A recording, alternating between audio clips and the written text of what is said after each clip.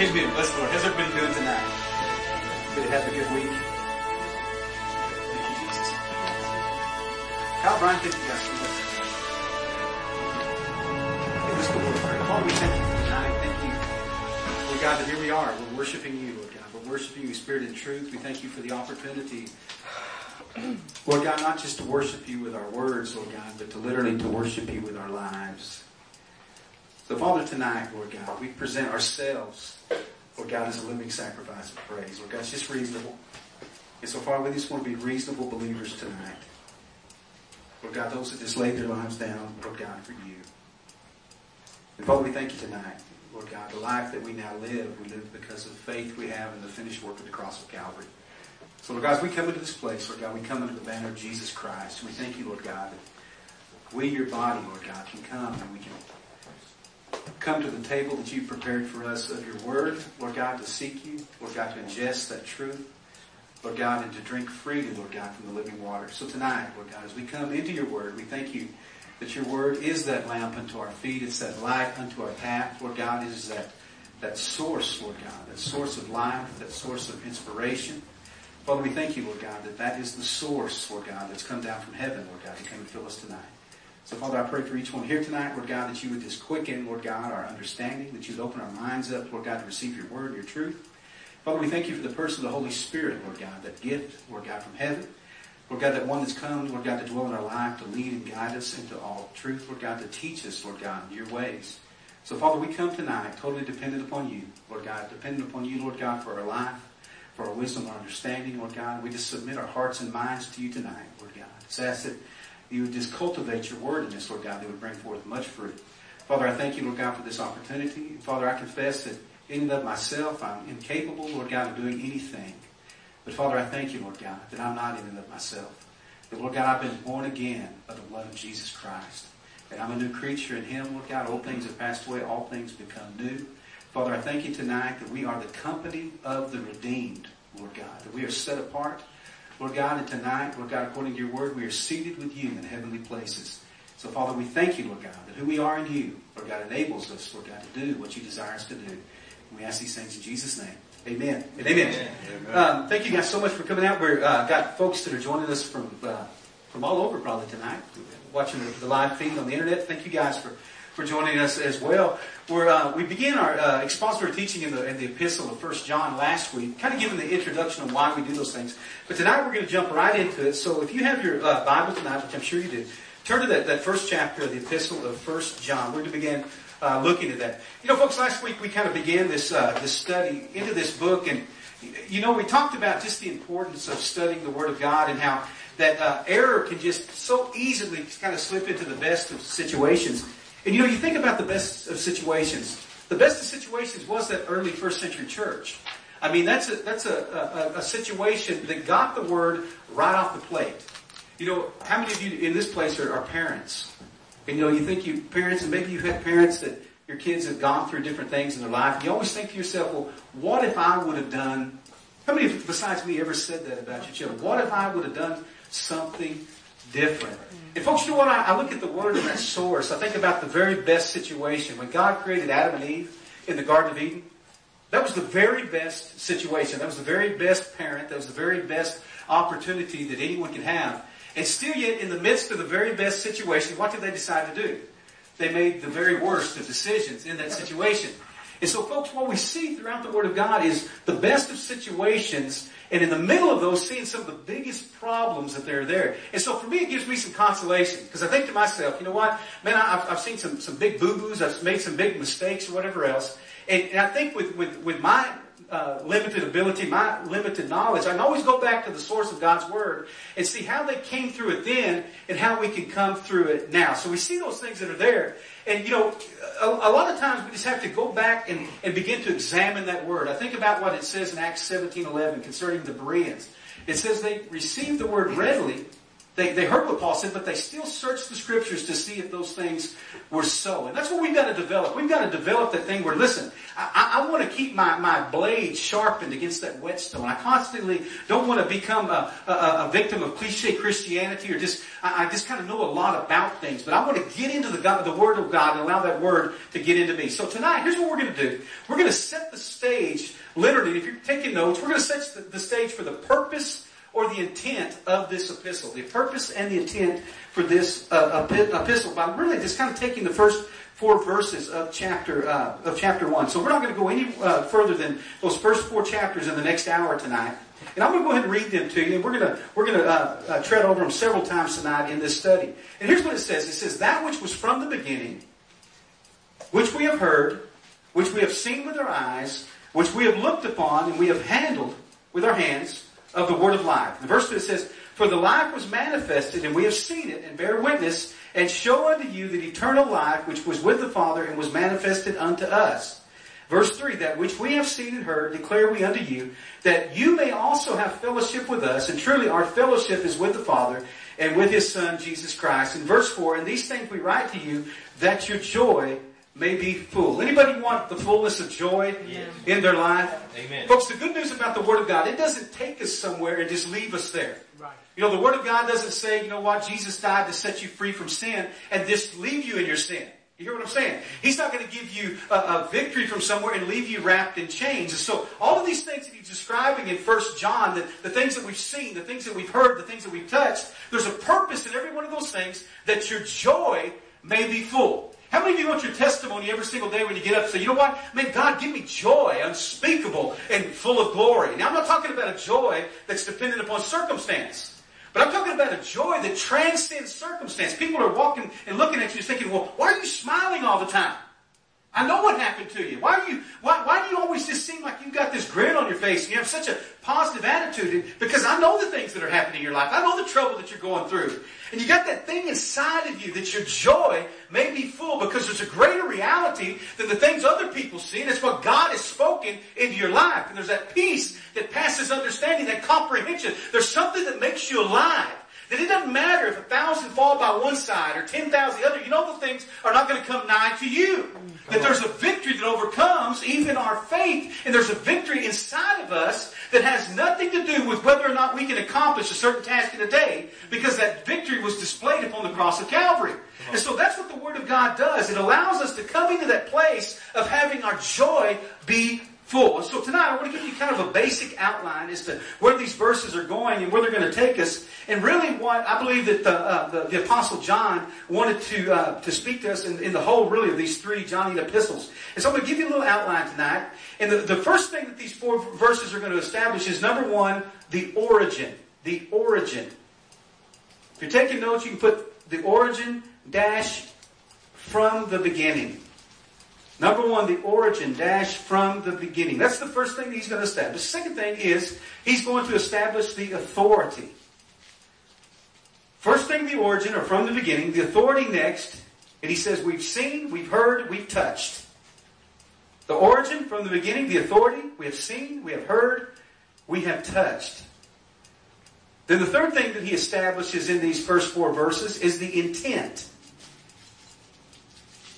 And the intent is an ABC that you can fellowship with us. You can fellowship with the Father.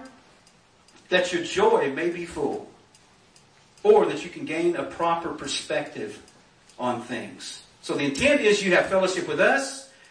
You can have fellowship with the Father.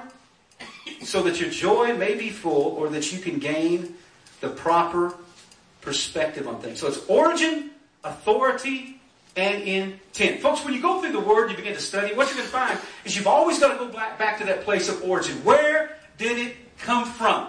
What is the source of that Word? And the second thing is, what is the authority in that Word? Has anybody ever had somebody come up to you and give you a word? Well, I've got a word for you. And how do they validate that word? They'll always say, I got a word from the Lord. They want to give you the origin of that word. I've got a word from the Lord. So they want to give you the origin and they want to give you the authority. Because once they tell you that they have a word from the Lord, there's no argument. You can't say, well, listen, that's not the Lord. They can say, well, yes, it is the Lord. The Lord told me it was a word. Rather than somebody somebody said, coming up to you and said, Gideon, listen, man, I just feel impressed in my spirit. There's something I need to tell you. Now, I need you to judge that word. But folks, what we've done is we made an effort in the church. The church is what they've done is they've hid behind, I've got a word from the Lord for you. I've got this for you. Somebody want to get that door. I've got this and that, and I want to do it. So the argument's over, or the Lord told me this, or the Lord told me that. Folks, listen, there's a lot of things that you may feel like the Lord has told you, but when you begin to really seek out and define what the real origin of it was, sometimes you just find out maybe it was a good intention. Maybe it was a bad situation. Maybe it was something else that somebody planted in your heart and life. But folks, we've got to always go back and see what the origin of those things is in order to establish the authority so we can really see the intent. And so 1 John says that which was from the beginning. Somebody say from the beginning. From the beginning. Folks, last night I introduced to you, we were talking about just all these things that began to happen in the church of Asia Minor. We talked about that Gnosticism that had come in. And those churches of Asia Minor, you know what those are, right? The 2nd and 3rd chapters of the book of the Revelation, the church at Sardis, the church at Laodicea, the church at Ephesus, all those 7 churches that are mentioned.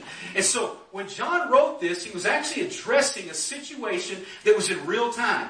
There was this effort that was coming in by this first century Gnosticism to come in to pervert and to pollute what was happening in the early church. Folks, I got news for you. It's still alive and well in the church today. You find those things that present themselves as the gospel, and as Galatians said, we mentioned it last week, it's not a gospel at all. And if any man comes preaching another gospel except the one that you heard preached here, he said, let them be accursed. And so we see that these Gnostics came in and they began to bring this belief system to the body of Christ that was contrary to what had been established by the Lord Jesus Christ and His apostles. Now think about this. This belief system implied some deviant things that were really dangerous, and I want you to look exactly what they were. Number one, and we talked about this briefly, bring some of you that weren't here with us up to speed.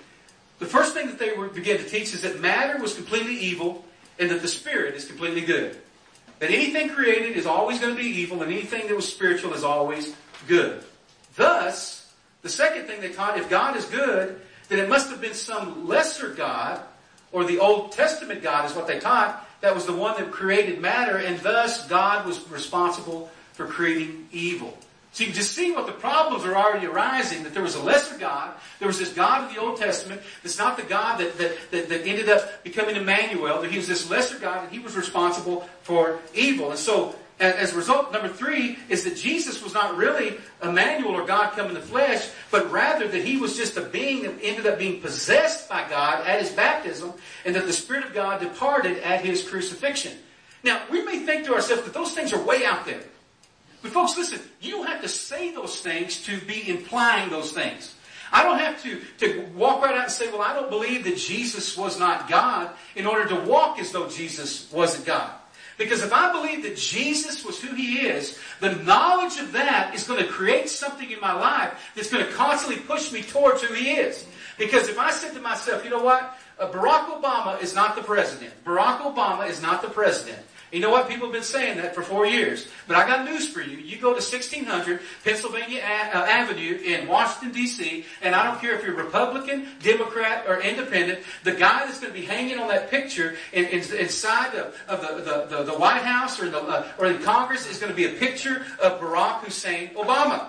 That's just it. You can believe whatever you want to, but that is who was voted the president in the last 2 elections. That's the way it is. And so, folks, we can say whatever we want to, but at the end of the day, we've got to come to terms with that there's a truth that's central out there. And so the reason that those things are important as we're studying the book of 1 John is because the fact that some of these fallacies really have just been rebranded in some various forms. And what they've done is they've introduced themselves to the church in just a slew of false teachers. Here's what Paul the Apostle said in 1 Corinthians 1:17. He said, these are the type of people, through eloquent or clever speech, would only serve to make the cross of Christ, and thus grace really of no effect or powerless. Here's what it's called today. Back then, we knew it as Gnosticism. Now it's called liberal theology. Now it's called hyper grace. It's called universalism. It's called hyper Calvinism. It's called the emergent church. Here in New Orleans, it's often called Catholicism. We talked about last week, it's called these new liberties. And so you can brand it whatever you want to, but at the end of the day, it subverts something, the grace of God, and changes exactly the impact that it has upon our life. It goes right back to that same source of deceitfulness. And so whatever the name, it's the exact same thing, the same thing that we've got to deal with as was penned by the Apostle John. Now listen to this. As a result of that infiltration, this letter says that we've got to go back to the source. And what he says, and you put this number one in our study tonight, that which was from the beginning. If I want to know what something means, where do I go? I go to the beginning. I go to the source. Has anybody ever been in a conversation with someone and they said, well, such and such said this about you? Or somebody was telling me that they heard somebody say this about somebody that they heard something about. And at the end of the day, you get to the thing, you say, well, listen, that didn't sound anything like what I said. Remember the game you played as children called telephone? You'd speak something to someone's ear and it'd go all the way around the room. And remember at the end of the line, you'd say, what was it? Everything was totally different. And so who it started with was the teacher, right? And so at the end, who determined what was the thing that was said? It was back to the teacher. The teacher said, no, I didn't say those 15 different things. Here's what I said. So you go back to the source. And so John is saying, listen, there's some issues that are arising in the church. And I'm saying tonight, there's some issues that are arising in the church. And if we want to know what the answer is, where do you go?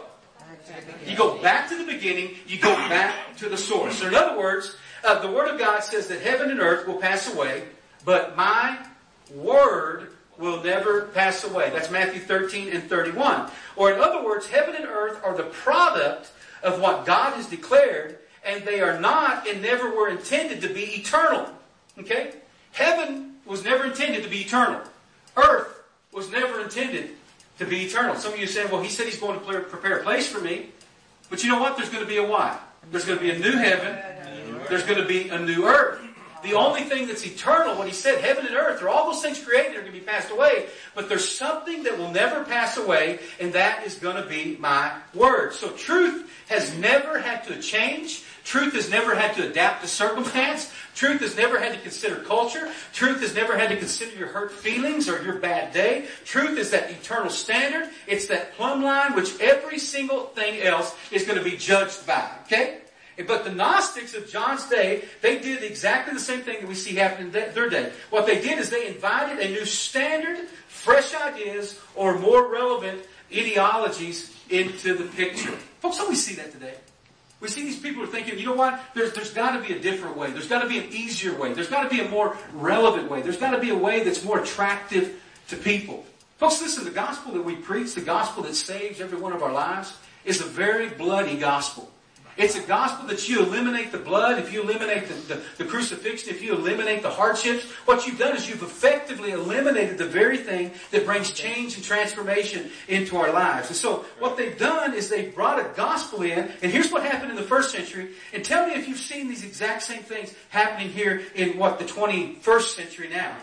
And here's the problem. What they've done is they begin to build their theology upon emotions. Have you ever seen that happen? You build a theology upon what you feel, or your hurt feelings, or your emotions. Have you ever heard people say that, listen, I go there, I worship at this place because, man, it just makes me feel so good. Now, folks, I would rather feel good than bad any day. You know what I'm saying? I don't wake up every day in the moldy grubs. I don't do that. I don't live a life of up one minute and down the next. Once I got born again, I gave that stuff up. Okay? I don't want to live that life. But you know what? I don't live the life and serve Jesus just because I feel good every day. Come on. I serve Him not because of what He does, but because who He is. And so I'm not going to be changed and transformed and motivated by my emotions. But you see also people basing things, they build their theology around experiences. Well, I know what it says, but here's what I went through. Now, folks, there are a lot of us, if we think to ourselves, there's probably situations in our life where our theology has been changed by the things that we've gone through. That how many times have some of you guys that go out and minister on the streets, they say, well, if God is such a loving God, why did God allow me to go through this circumstance?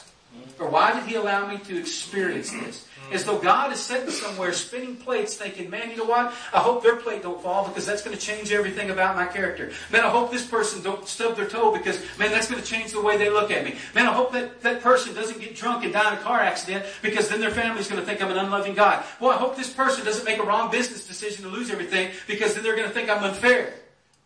Folks, there's what, 7 billion people on planet Earth. 7 billion different circumstances every single day. But there's one God that functions outside the realm of time and space that does not change just because 7 billion people's circumstances change. He said, I am the Lord God and I do not change. He's God regardless if I stomp my toe. He's God regardless if I go broke. He's God regardless if the house burns down. Amen? God is God and He always will be God. He sits upon a throne of glory and He's not going to scoot over for anybody. That's who He is. He's not the God that I'm under some circumstance. He's the God that allows me to be under His blood and to be adopted into the beloved and not to set my affections upon things that are below, but to set my affections upon things that are above. Come on. What about the God of cultural acceptance? Think about that. We have a God that just changes based upon culture. You know, you had the no-name gods. You had the God that was the God of the Native Americans. You had the God of the African gods. You had the Western gods. You had the Eastern mysticism God. Whatever the circumstance, whatever the cultural experience was. Here, there's this big battle about gay marriage and all these things. Well, you know what? I think Oprah Winfrey, somebody mentioned last week, that she said that she believed in God until she heard a preacher preach that God was a jealous God. And she said, well, I would never want to serve a God that's jealous. He created everything and He's jealous. Well, you talk about just the lack of depth of understanding of what it means to be a jealous God. Yeah. So she said, I just believe that the God of Christianity couldn't be the God that they would because He was a jealous God. Yes, He's jealous. In other words, He said, I am the Lord God, and above me there is no other. In other words, I'm a God that's not going to stand in competition with all the other gods that we create. What about the God of intellectualism? We see that religion on the streets all the time. People say, well, I don't believe in God, I believe in science. That's what they say. Then you say, well, is it today's science or the science of 100 years ago? Or the science 50 years from now? Is the science that discovered the Java man that later had to be the science that said that was just a pig's bone? Or it's the science that used to say that the earth was flat, but the Bible says the earth was round. So which science do you believe in? Or I'm so smart that I believe that. Well, what you'll find is most people that consider they serve the God of intellectualism are actually just agnostics. They just don't have enough knowledge. Because if you nail them down and say, well, where did you get your information? Well, I read it here. A professor told me. So you just got it secondhand.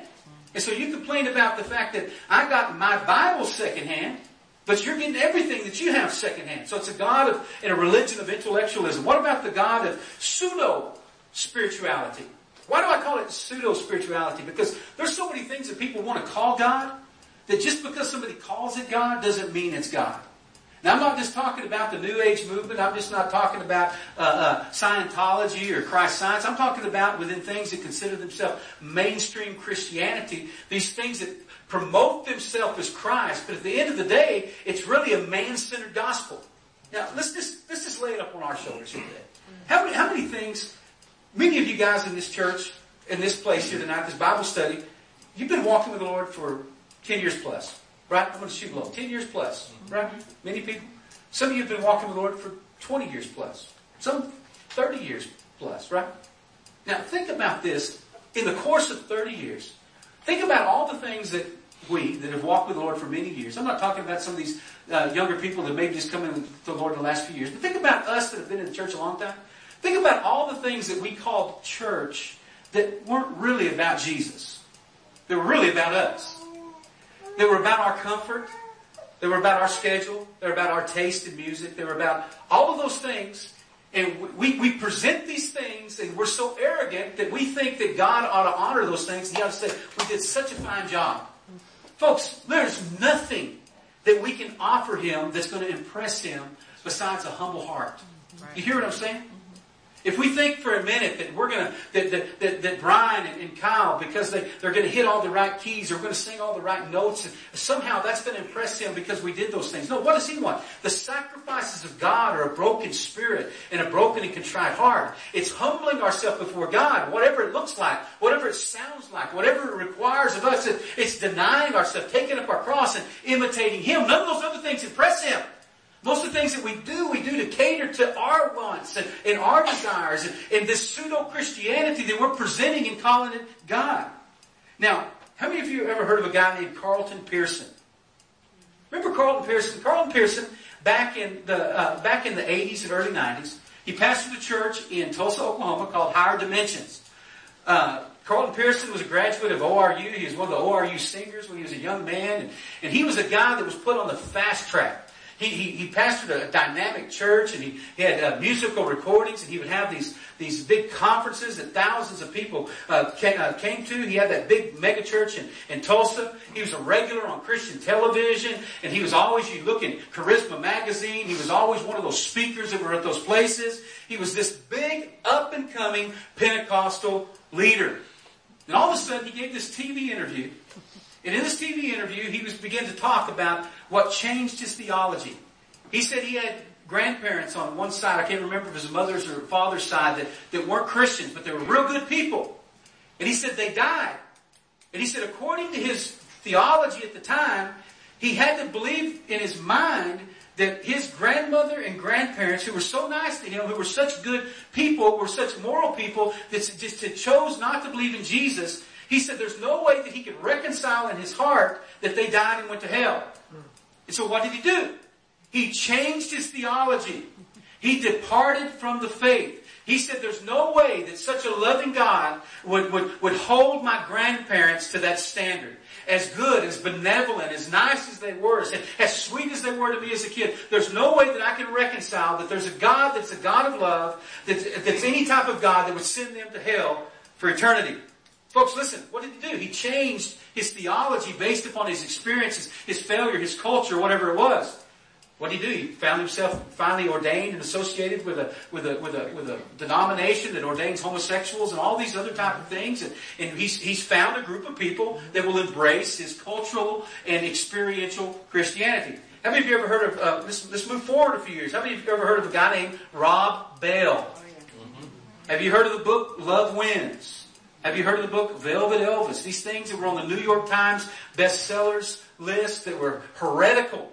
I remember when they first came out, I would tell people that I knew in the ministry, they were good people that loved the Lord and preached in solid churches. I said, stay away from the Velvet Elvis stuff. Say, well, listen, he's bringing up some good points. I said, that stuff is heresy. That stuff is diluting down and dumbing down the gospel, and something's going to happen. Well, up until last year, he pastored a church of 10,000 people in, I believe, Michigan, I believe it was, or Indiana, somewhere up there.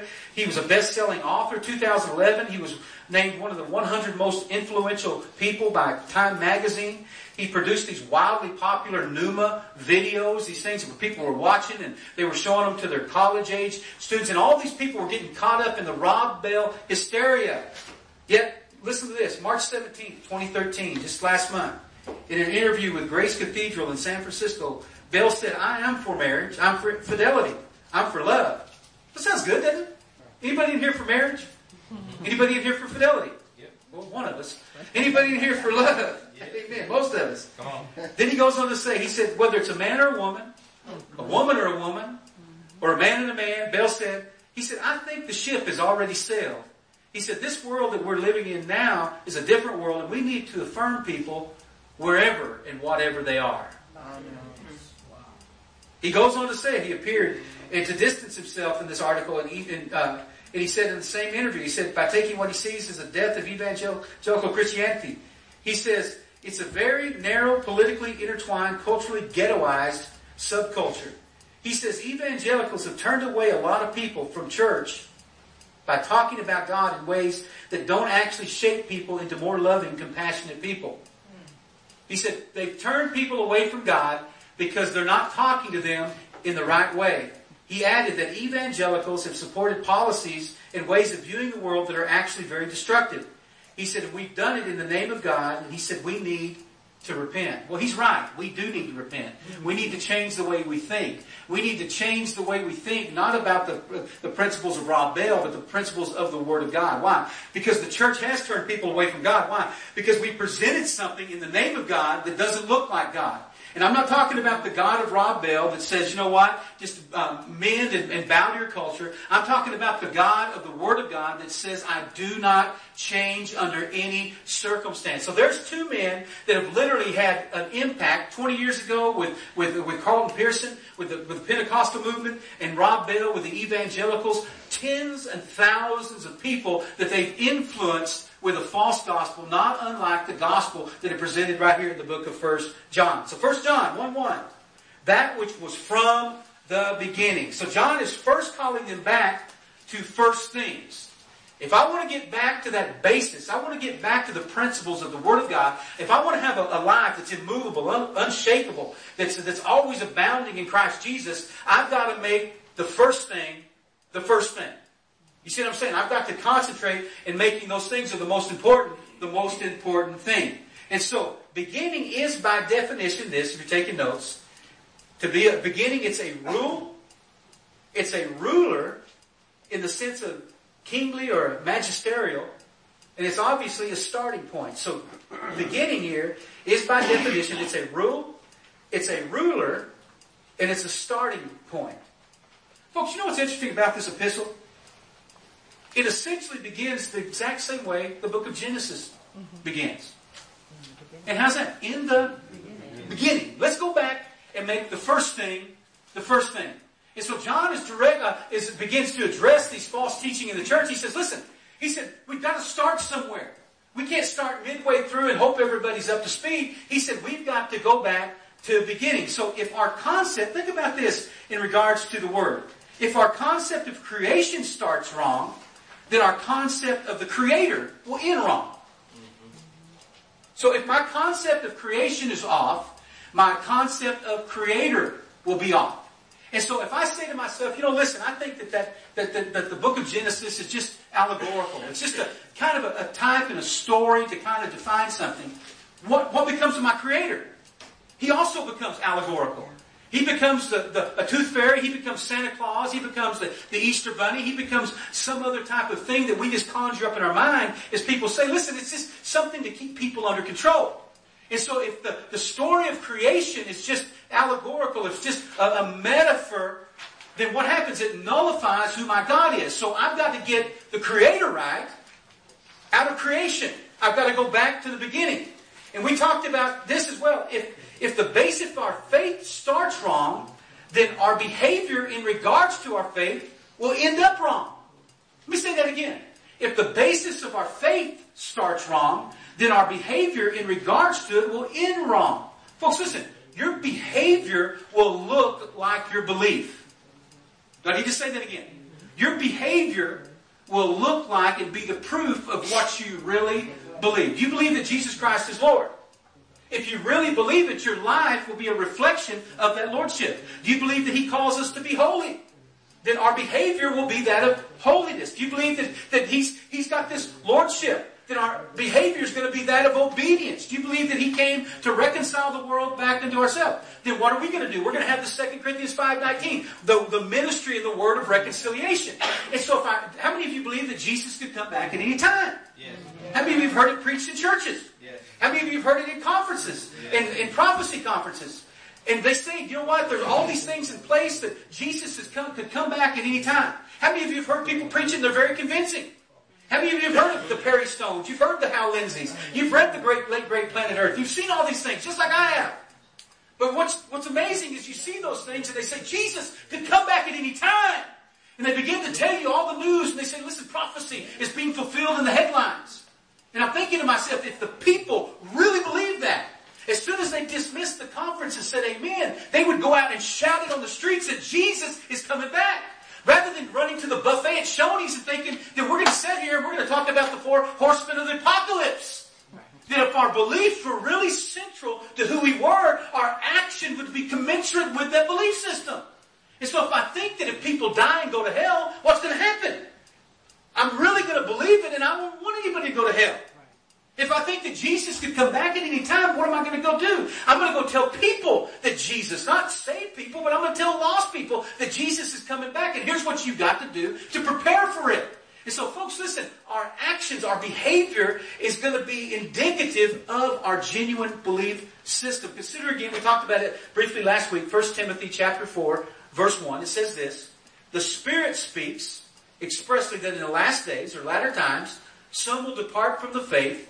They'll give heed to seducing spirits and doctrines of devils. Depart. That's a simple word, right? It just means to deviate. It's to get off course. But it's also defined as being an imposter.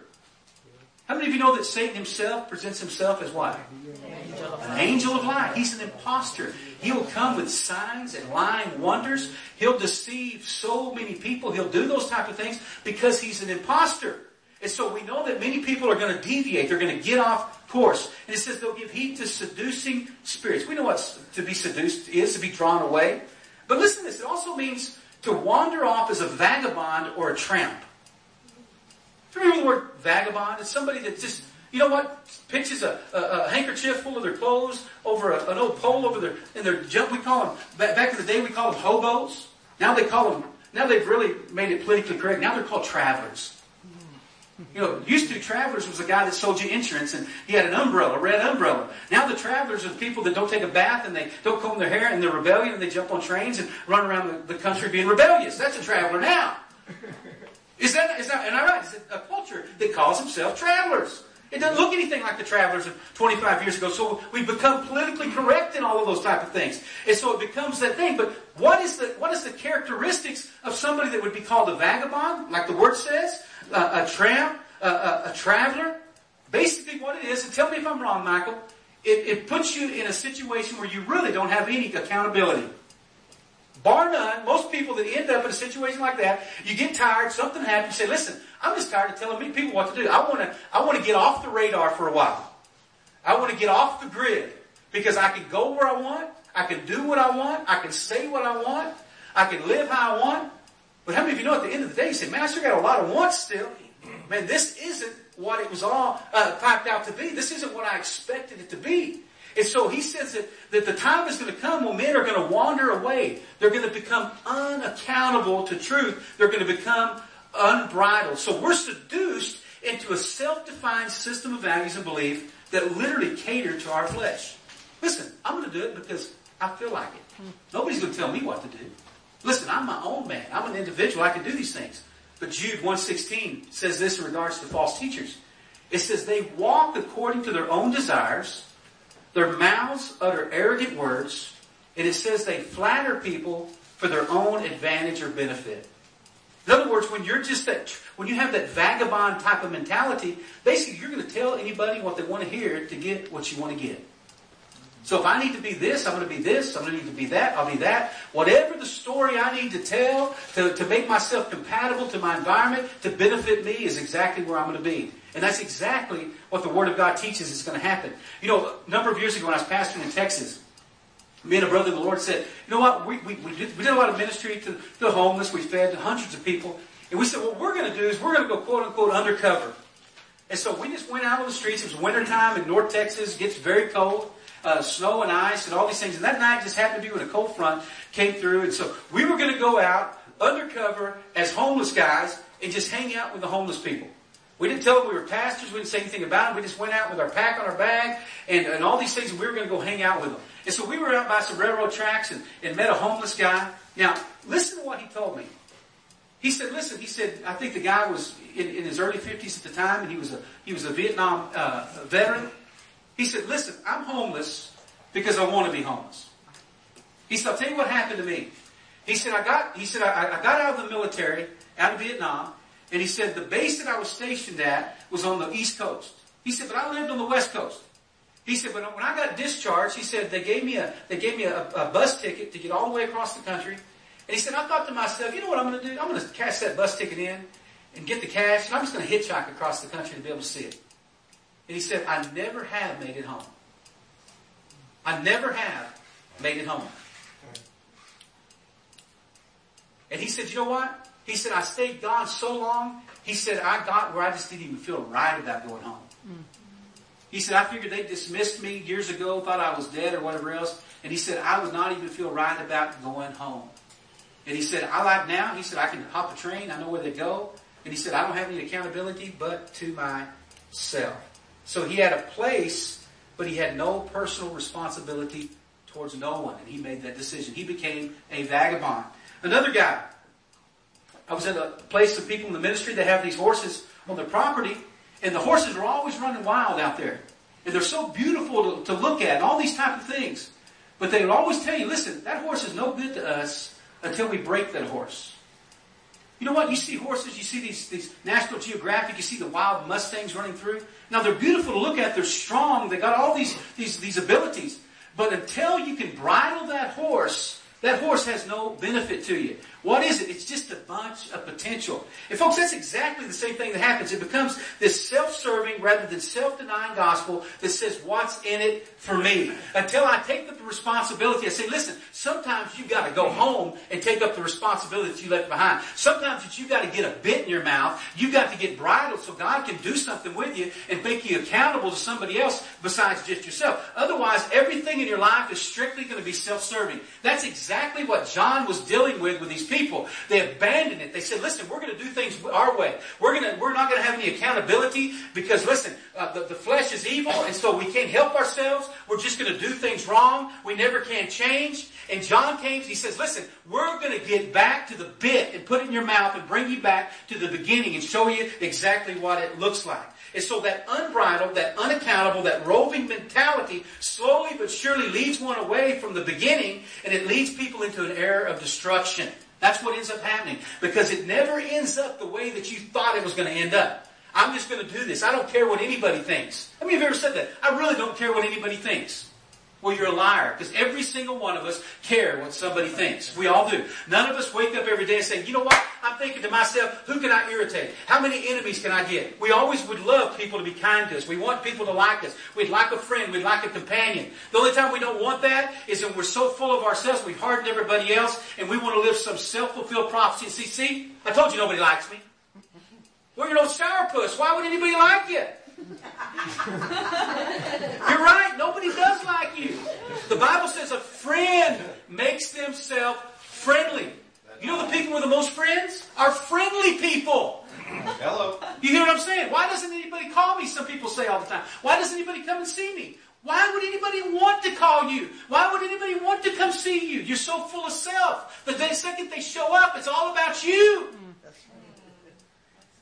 When's the last time you asked somebody, how you doing?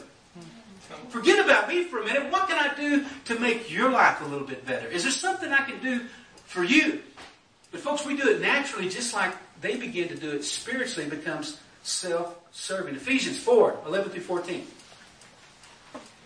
He gave some apostles. That's what John was, wasn't he? Yeah. He gave some prophets, evangelists, pastors, teachers. He goes on to say the responsibility was to equip God's people to do His work and to build up the church, the body of Christ, until we can all attain to the unity of the faith and the knowledge of the Son of God, to a mature man, to the measure of the stature which belongs to the fullness of Christ. Now listen to this, that we no longer be immature little children. He said we won't be tossed to and fro, blown about by every wind of new teaching, no longer roving around like some vagabond. He said we will not be influenced when people try to trick us with these lies so clever that they sound like the truth. So John says, listen, God called me to be an apostle, to bring you back to this place, to bring you back to the beginning. So we go back and look at the things from the source. Otherwise, what happens? We depart from the faith. We give heed to seducing spirits and doctrines of devils. Now, I touched on it a little bit last week about doctrines of devils, but there's really a rule in regards to reading the Word of God.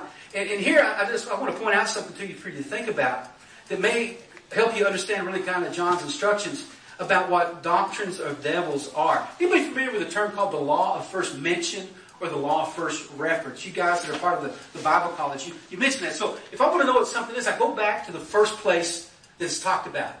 That place that set the tone for it. So the law of first mention can also, it's a principle that requires one to go to that portion of the Scripture where the doctrine is mentioned for the first time and to study the first occurrence of the same in order to get the fundamental inherent meaning of that doctrine.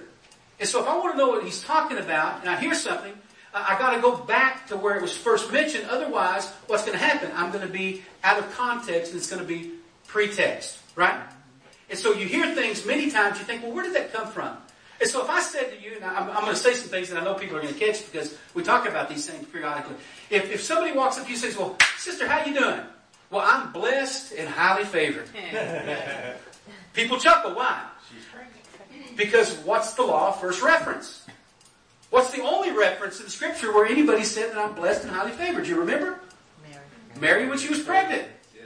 And so I had a man one day at church walked up to me and I said, "Brother, how you doing?" He said, "I'm blessed and highly favored." I said, "Man, that's a miracle." He looked at me, "What?" I said, "How'd you get pregnant?" Because nowhere in the Scripture does it say I'm blessed and highly favored. And so I can look through it. I can see people talking about God is raising up Joel's army. Well, Joel's army was not an army of righteousness. It was an army of judgment. So we can see all these things that through the Scripture that people talk about. And it sounds so good. But if you go back to the beginning of where it was really derived from, it really wasn't a good source. And so we've got to go back to the law of first reference and look at those things to see exactly what it really meant. And so, what's the first occurrence for doctrines of devils? Anybody have any idea?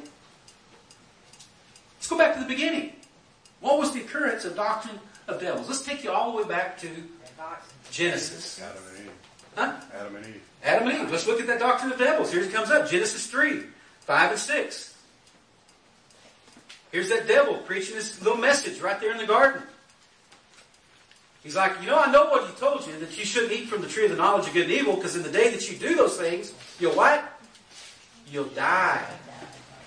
Now here's him preaching his doctrines of devils. He said, God knows when the day that you eat from it, your eyes will be open. He said, you'll be like God, you'll know good and evil. And the woman was convinced. You know what? We probably got just the cliff notes of that message, but I'm sure he was really convincing. It sounded so good. It sounded so right. It just had enough truth to it. And it says the woman was convinced. Why? Because she saw that the tree was beautiful, its fruit looked delicious, and she wanted the wisdom it would give her. So she took some of the fruit and ate it. Then she gave some to her husband with her, and he ate it too. And so, folks, listen. What doctrine was established right there? Did you hear it? There was a doctrine established. Or what was that false or deviant teaching? Well, I'm going to give you A, B, C, D, E, and F. The first doctrine was rebellion. That's the doctrine of devils. He said, I know what he said, but. How many of you have ever done that? Well, I know what God's telling me, but. Well, if you look why Saul was rejected, why was it? Because of rejection. He rejected the truth. He said, listen, to obey is always better than to sacrifice. King Saul decided he was going to do something that God didn't tell him to do and offered the sacrifice. And God said, to obey is better than to sacrifice. He said, rebellion is like the sin of witchcraft. So it changes the dynamics of how you think. And so he says, I know what God said, but, I know what God told me to do, but, I know the direction God's putting on my life, but. So how many of you didn't think you were walking in doctrines of devils, but you got a whole lot of buts in your life? Folks, that's doctrines of devils. And so when you read those passages, you say some are going to depart from the faith and give heed to seducing spirits and doctrines of devils. And you said it's not you because you're not carving pentagrams on your arm or writing 666 or killing chickens, then it's not you. Anytime we say to ourselves, I know what God told me to do, I know the obedience He wants for me, but you add that but to it, what you've done is you've been seduced into a doctrine of devils. What's the second one? Discord. He says, well, God knows that He's just keeping you from something better. Doctrine of devils is discord. Proverbs 6:6 begins to tell us, it says there's 6 things the Lord hates, and 7 are an abomination to Him. And one of those things that those that sow seeds of discord among the brethren. If I bring something in that's going to bring discord, it's going to bring a disconnect. It's going to dissect people. It's going to bring division to people. That's a doctrine of devils. The third thing that deviant teaching did was ambition. He said, here's the thing, you're going to be like him. You know what? Man, you deserve more. Man, you're a gifted guy. You're talented. Man, you're a blessing. Man, you have more to offer. They just don't understand you. Listen, they're holding you back. How many of you have heard those things like that in your life? Man, you deserve better than that. They're just walking all over you. There's more to it than this. All of these type of things that create and they begin to bring us to a place of ambition.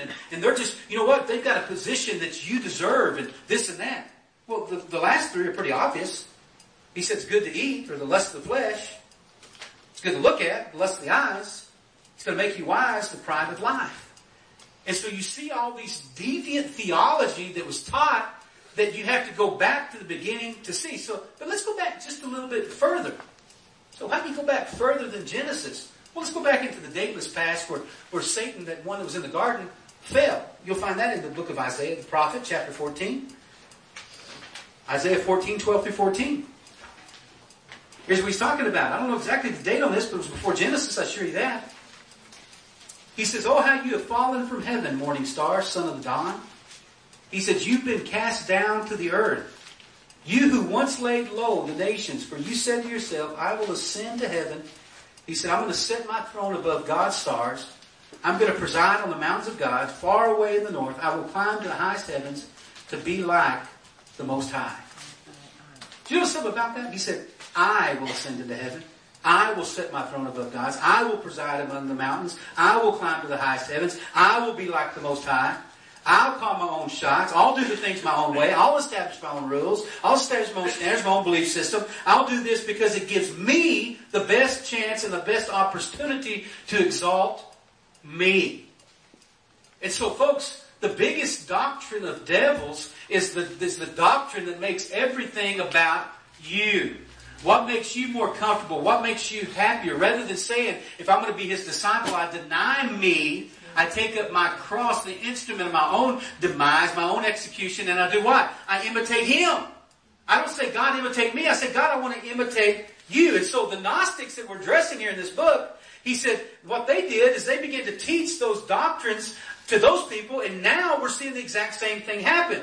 And so what they'll always do is they'll present a gospel built upon man rather than built upon the rock, which is Christ Jesus. Because once you build it upon the rock, it's going to reflect the rock. It's not going to reflect the flesh.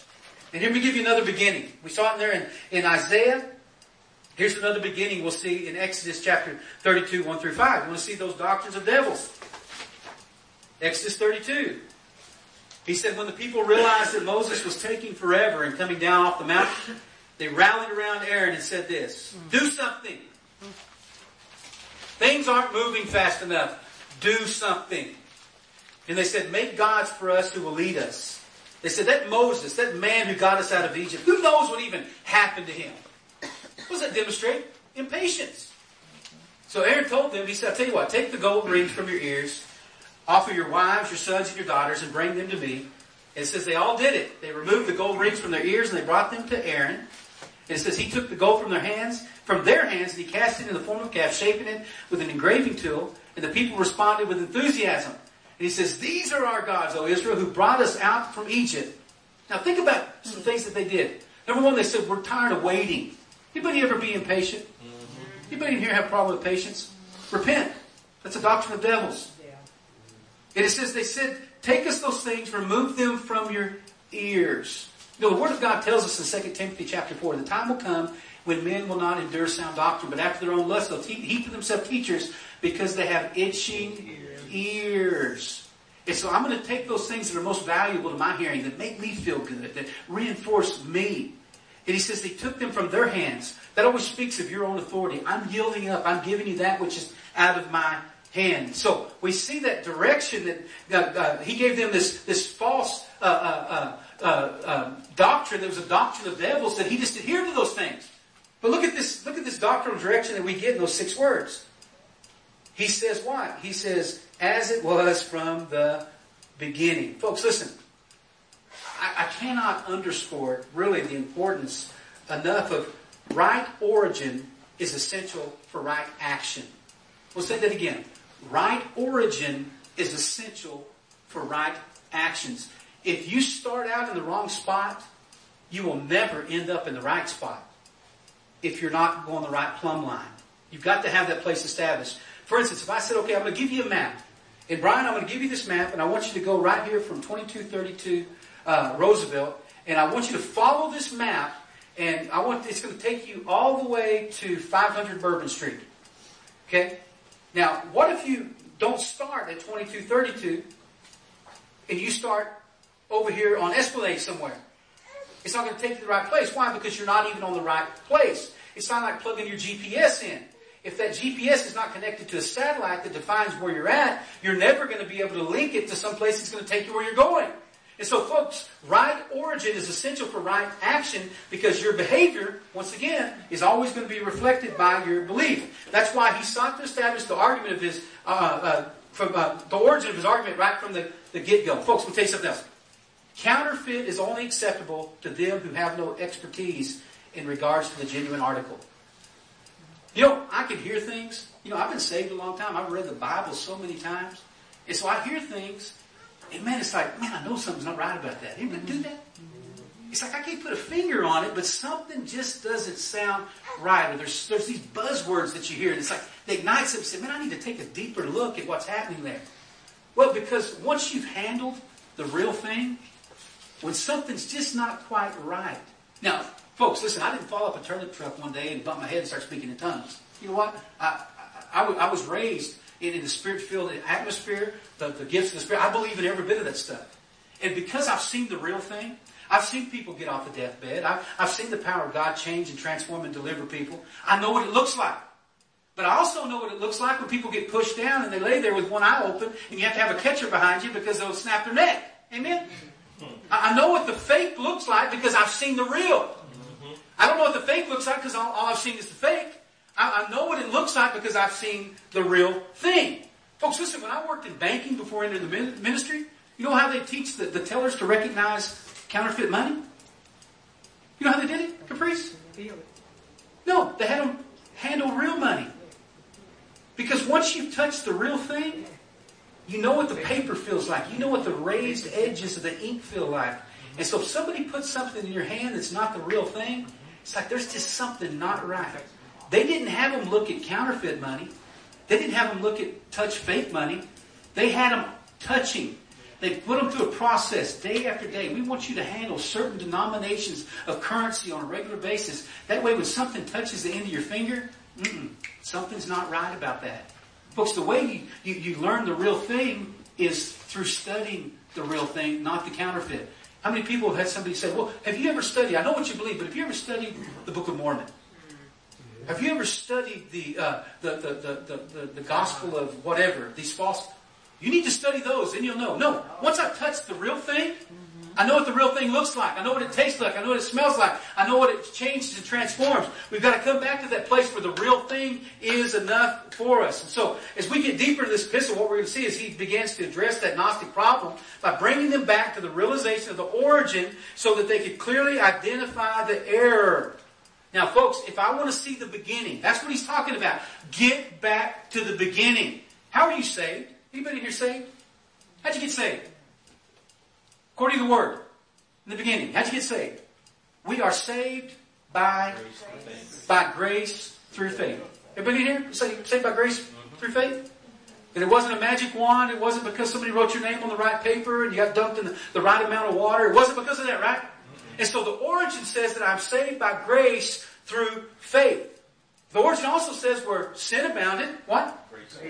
Grace abounded much more. Amen. Romans 6:1 says what? Just because grace abounds, am I going to continue to sin? God forbid. And so if I want to know what the origin of that is, I want to know where I came from. If I want to know what it is to be saved, I need to know what it is to be saved by grace through faith. Well, because I see a lot of people that claim to be saved, but I say at the origin of it, it doesn't look anything like it was. Because if any man's in Christ, what? His origin will be what? Brand new. Right. Old things are passed away. All things become new. So what if they're not? They're not a new creature. Then you're not a new creature. That's right. It's almost too simple. Right. If I'm a drunk and I get saved and I still want to be a drunk, I've not been set free. Right. If I'm an adulterer and I get saved and I'm still running all around with my wife, I didn't get set free. You hear what I'm saying? If I'm a liar and I still find it okay to lie after I prayed a prayer, I haven't been set free. Come on.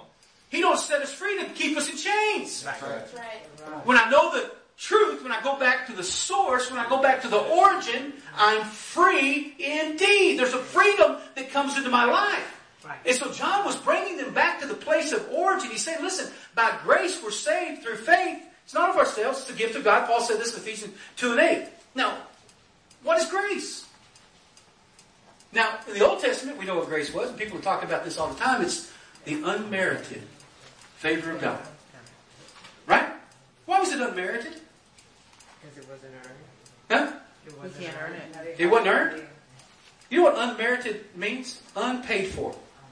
Right? Before the cross, was anything really paid for yet? No. What did they have to do? They had to sacrifice. They had to sacrifice something every single year. as like a down payment on what was going to happen. That little lamb that they was just a type and shadow of the payment that will be fulfilled. And so when Abram got called from Ur of the Chaldees, it says that he believed God, it was counted unto him righteousness. Now, was he doing anything special? Was he sitting there with his hands folded, praying all the time? No, he was just as wicked as everyone else. He just heard God, he believed it. And so he had a measure of grace that carried him. But folks, something happened at the cross of Calvary that changed everything. What happened? He said, it is finished. It's paid for.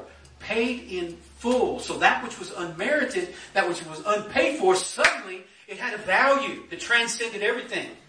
And so when we were lost, when we were just holding on to the law, just as Paul the Apostle said in Romans chapter 7, when he gives that parenthetical statement, he says, listen, when I was just under the law, and he said, I didn't realize that there was something paid for that set me free. He said, the things that I wanted to do, I didn't do them. He said, the things that I said I'm going to do, I ended up not doing. Oh, wretched man that I am. Then he goes on to say in that 8th chapter, he says, but there's no condemnation for those that are in Christ Jesus, that no longer walk after the flesh, that no longer walk unmerited, but after the Spirit, that now has a value that was sealed because of the redemptive blood of Jesus Christ. And so in the New Testament, grace changes by definition. It changes from that word that defined unmerited favor to a word that we get charisma or charis from, that literally means the divine influence of God upon the heart and its reflection in your life. That's New Testament grace. It doesn't say unmerited favor anymore. That's not even the word. It's not even defined that way after the cross of Calvary. But it's the divine influence. You know what we call it? We call it conviction. We call it anointing. We call it chill bumps. We call it the drawing of the Holy Spirit. We call it our conscience. It's that thing that's influencing us. That thing that makes you want to weep when something's wrong. That makes you want to go to Him when you have a need. That thing that drew you to Him. It's that influence. It's that thing, the sufficiency of grace. It's that thing where sin abounds. That there's an influence that's still drawing us to Him. But He says we're saved by grace through faith. Folks, I tell you what, without faith, it's impossible to please Him. I don't care how much grace you have, you'll never please Him unless it's through faith. Why? Because faith comes by hearing by the Word of God. Heaven and earth are going to pass away, but His Word will not pass away. So I got to go back to the source at the beginning. I'll go back to that Word. That way when influence comes upon my life, I know how to respond to that influence. Oh, I feel bad. What do I do? Well, the drunkard gets another drink, or the immoral person has another relationship. But when the influence of God comes upon me, and I know that it's His, we call it His goodness, leads us to where? Repentance. It's what brings me to a moral compunction to think differently. Oh, I'm back to the beginning. I'm back to the place where my mind is upon those things that are above and not beneath. I'm thinking differently. I'm thinking the way that He has set up and established in His Word. Folks, we've got to get back to that place of origin. And so when I have a place of origin, now I can move on to the place of authority. And so next week we're going to tackle the issue of authority. And so He brings us to a place of origin. That's the way it was. I'm taking you back to that place which is from the beginning. Folks, we need to bring our relationship back to that place. John the Revelator, he ended up telling, right after he wrote this letter, a few years later, he wrote the book of the Revelation. And one of the things he told the church at Ephesus, he said, listen, you've left your first love. Right. You've left that place of origin. You've left that place where I love the truth. I love that origin. So before we move forward, what do we have to do? We've got to come back to that place and establish the premise by which everything else is built. So we'll go from the origin. Next week we'll talk about the authority, and maybe we'll move a little bit further than that. Let's pray. Father, we thank You for tonight. Father, we want to be built, Lord God, not upon the sand. It's always shifting. But Lord God, we want to be like